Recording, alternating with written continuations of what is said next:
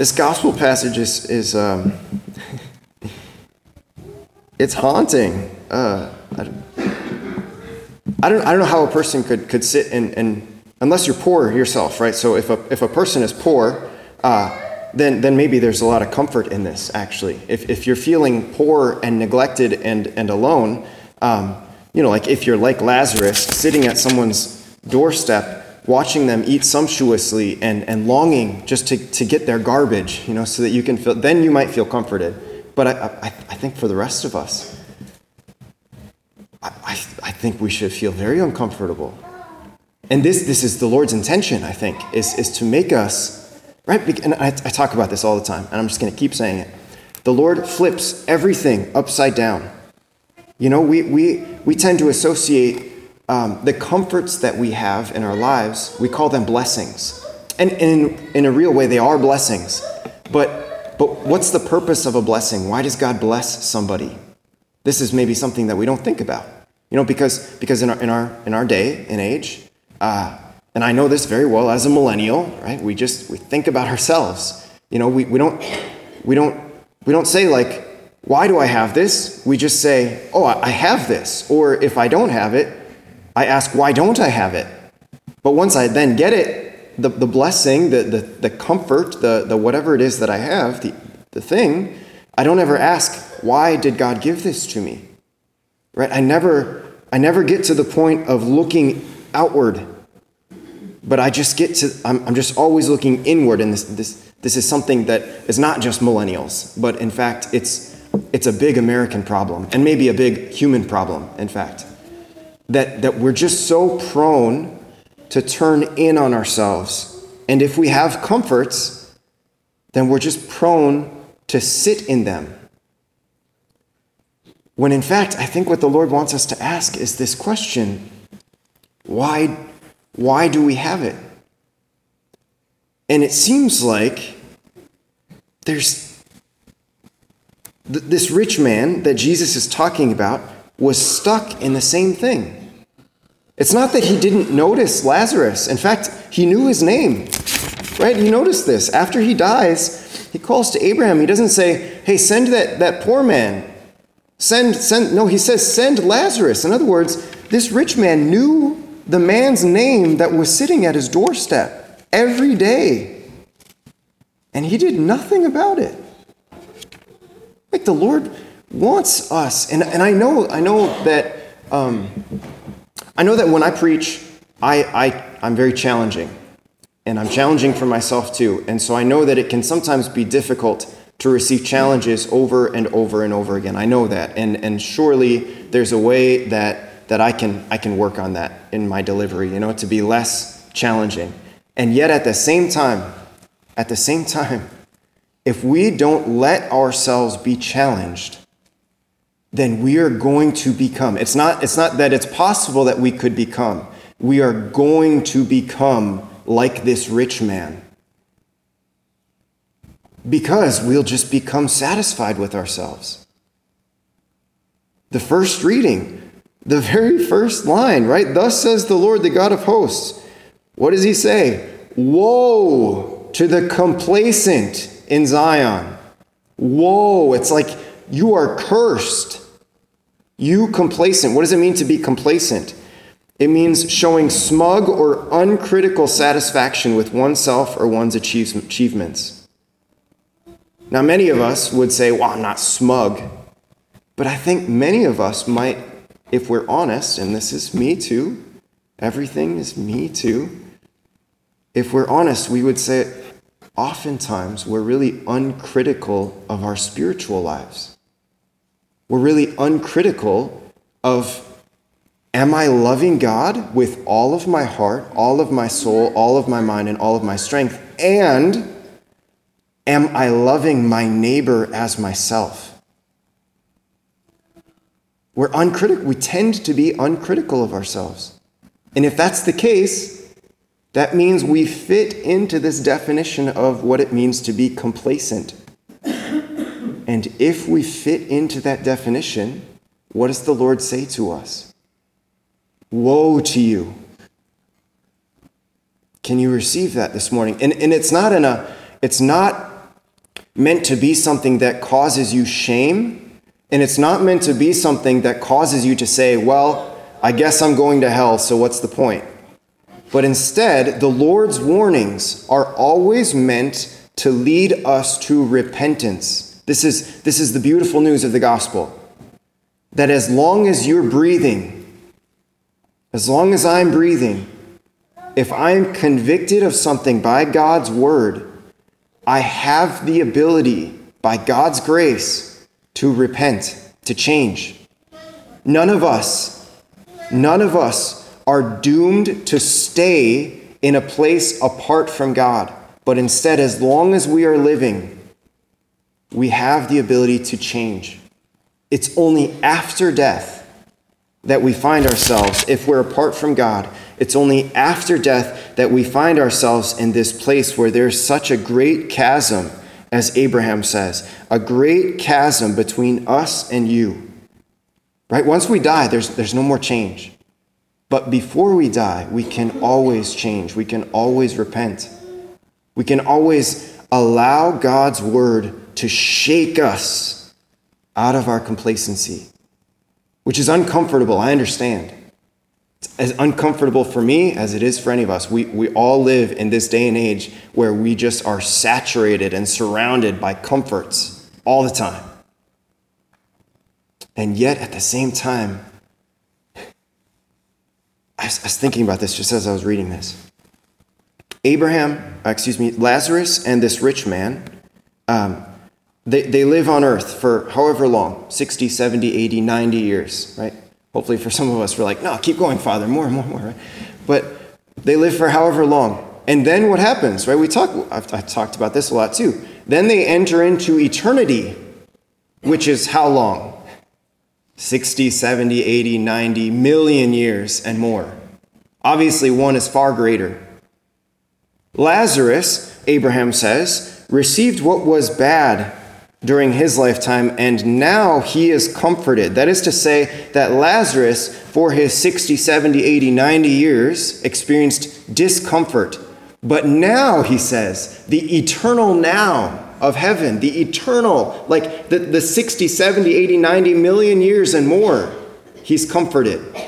And so I was just thinking about this. The rich man was the opposite.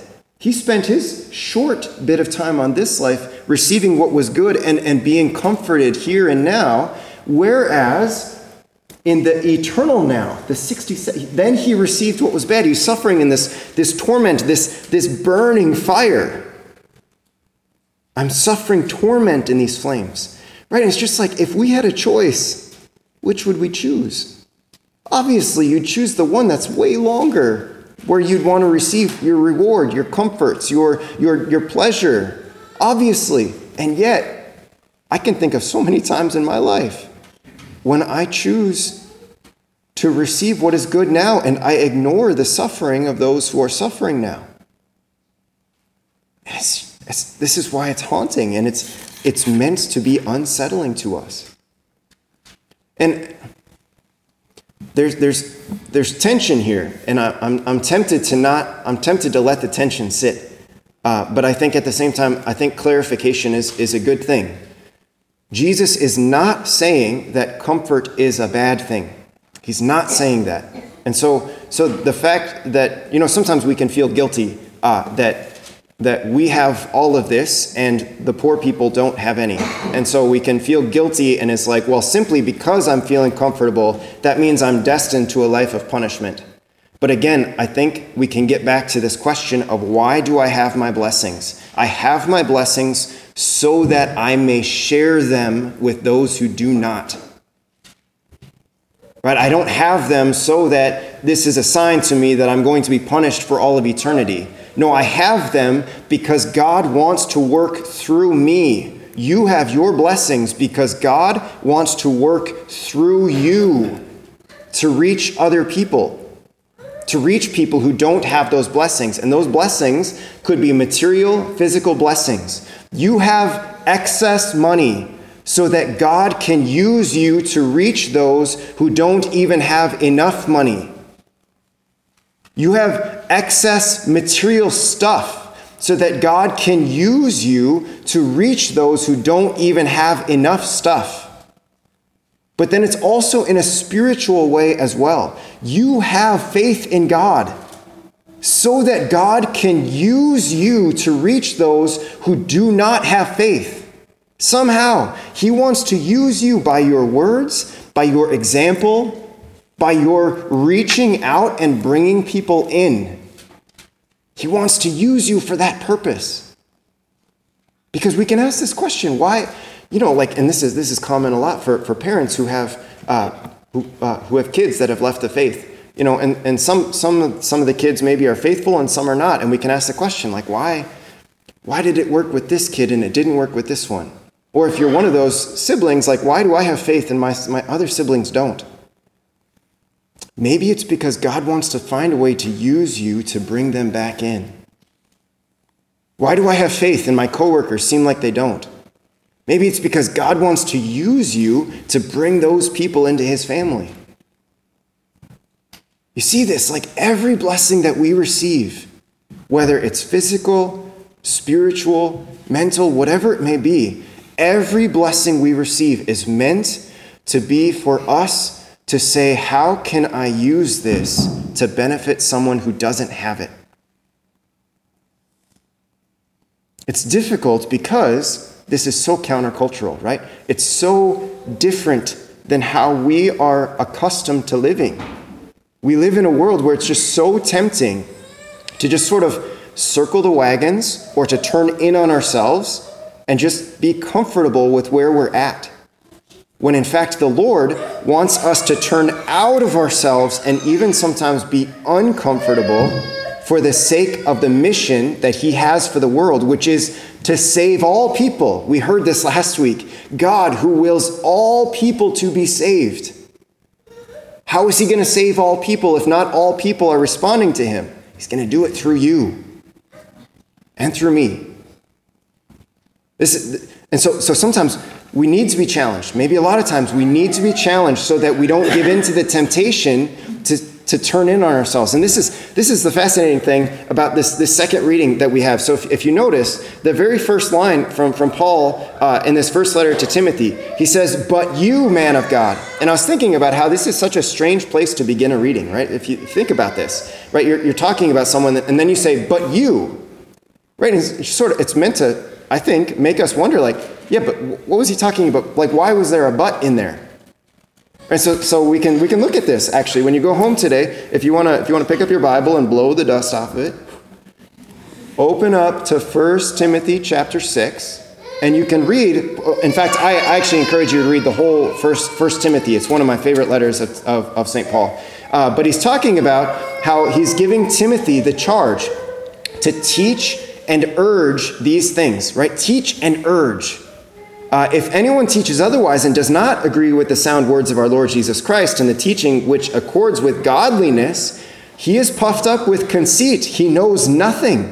He has a morbid craving for controversy and for disputes about words, which produce envy, dissension, slander, base suspicions, and wrangling among men who are depraved in mind and bereft of the truth, imagining that godliness is a means of gain. In other words, he's talking about there are some out there who are teaching just so that they can gain for themselves, so they can gain reputation, or they can gain profits. They can get whatever they want out of it. That's what he's talking about with Timothy. So he's saying, look, there are all these teachers out here who are doing this thing. This is the common practice of what's going on.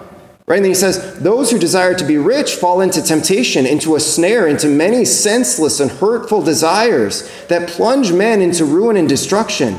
For the love of money is the root of all evils. It is through this craving that some have wandered away from the faith and pierced their hearts with many pangs. Right? So this is what he says. And then he says, but you, man of God, pursue righteousness, devotion, faith, love, patience, and gentleness. In other words, Paul sees exactly what anyone who's sincere in their desire to follow Jesus will see, and that is that the ways of the world, they can so easily infiltrate the church. They can so easily infiltrate the Christian community that for some reason, the Christian community is just as prone as anyone else to get caught in the stream of the culture.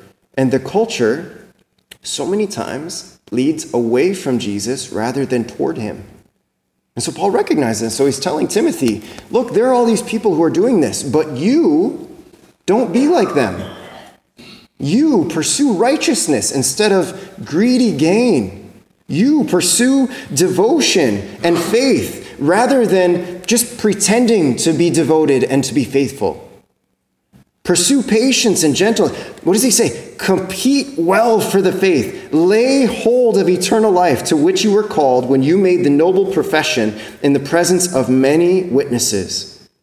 It's just like, lay hold of eternal life. You know, what does that mean? It means like you're clinging to it. I was thinking of, it's maybe not even a great analogy, but this show, the Ultimate or American Ninja Warrior or something like that, they're going through this obstacle course, and at one point they have to like hang on to this big, great thing that's just swinging back and forth, and if they let go of it, then they fall into the water and they lose. You know, and like what happens? Like they're clinging to it as tightly as they possibly can.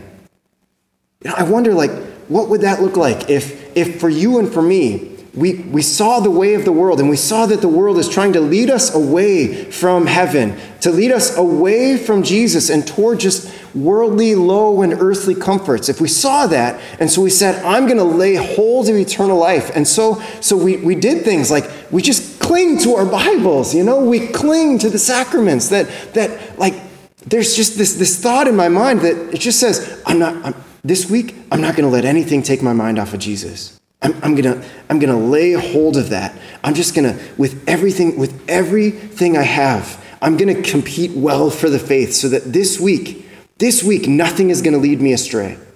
And then I can come to Mass and on, you know, the next Sunday, I can be filled up with the Eucharist, or I might even come during the week so that I can be filled up with the Eucharist, so that I can be filled up with the Word of God, because I want to compete well for the faith. I want to lay hold of eternal life. I want to keep the commandments of God without stain or reproach. Why? So that I don't become complacent, so that I don't become like the rich man, but instead, so that I let my eyes be opened to see the Lazaruses among me, in my community, in the world, whatever it may be.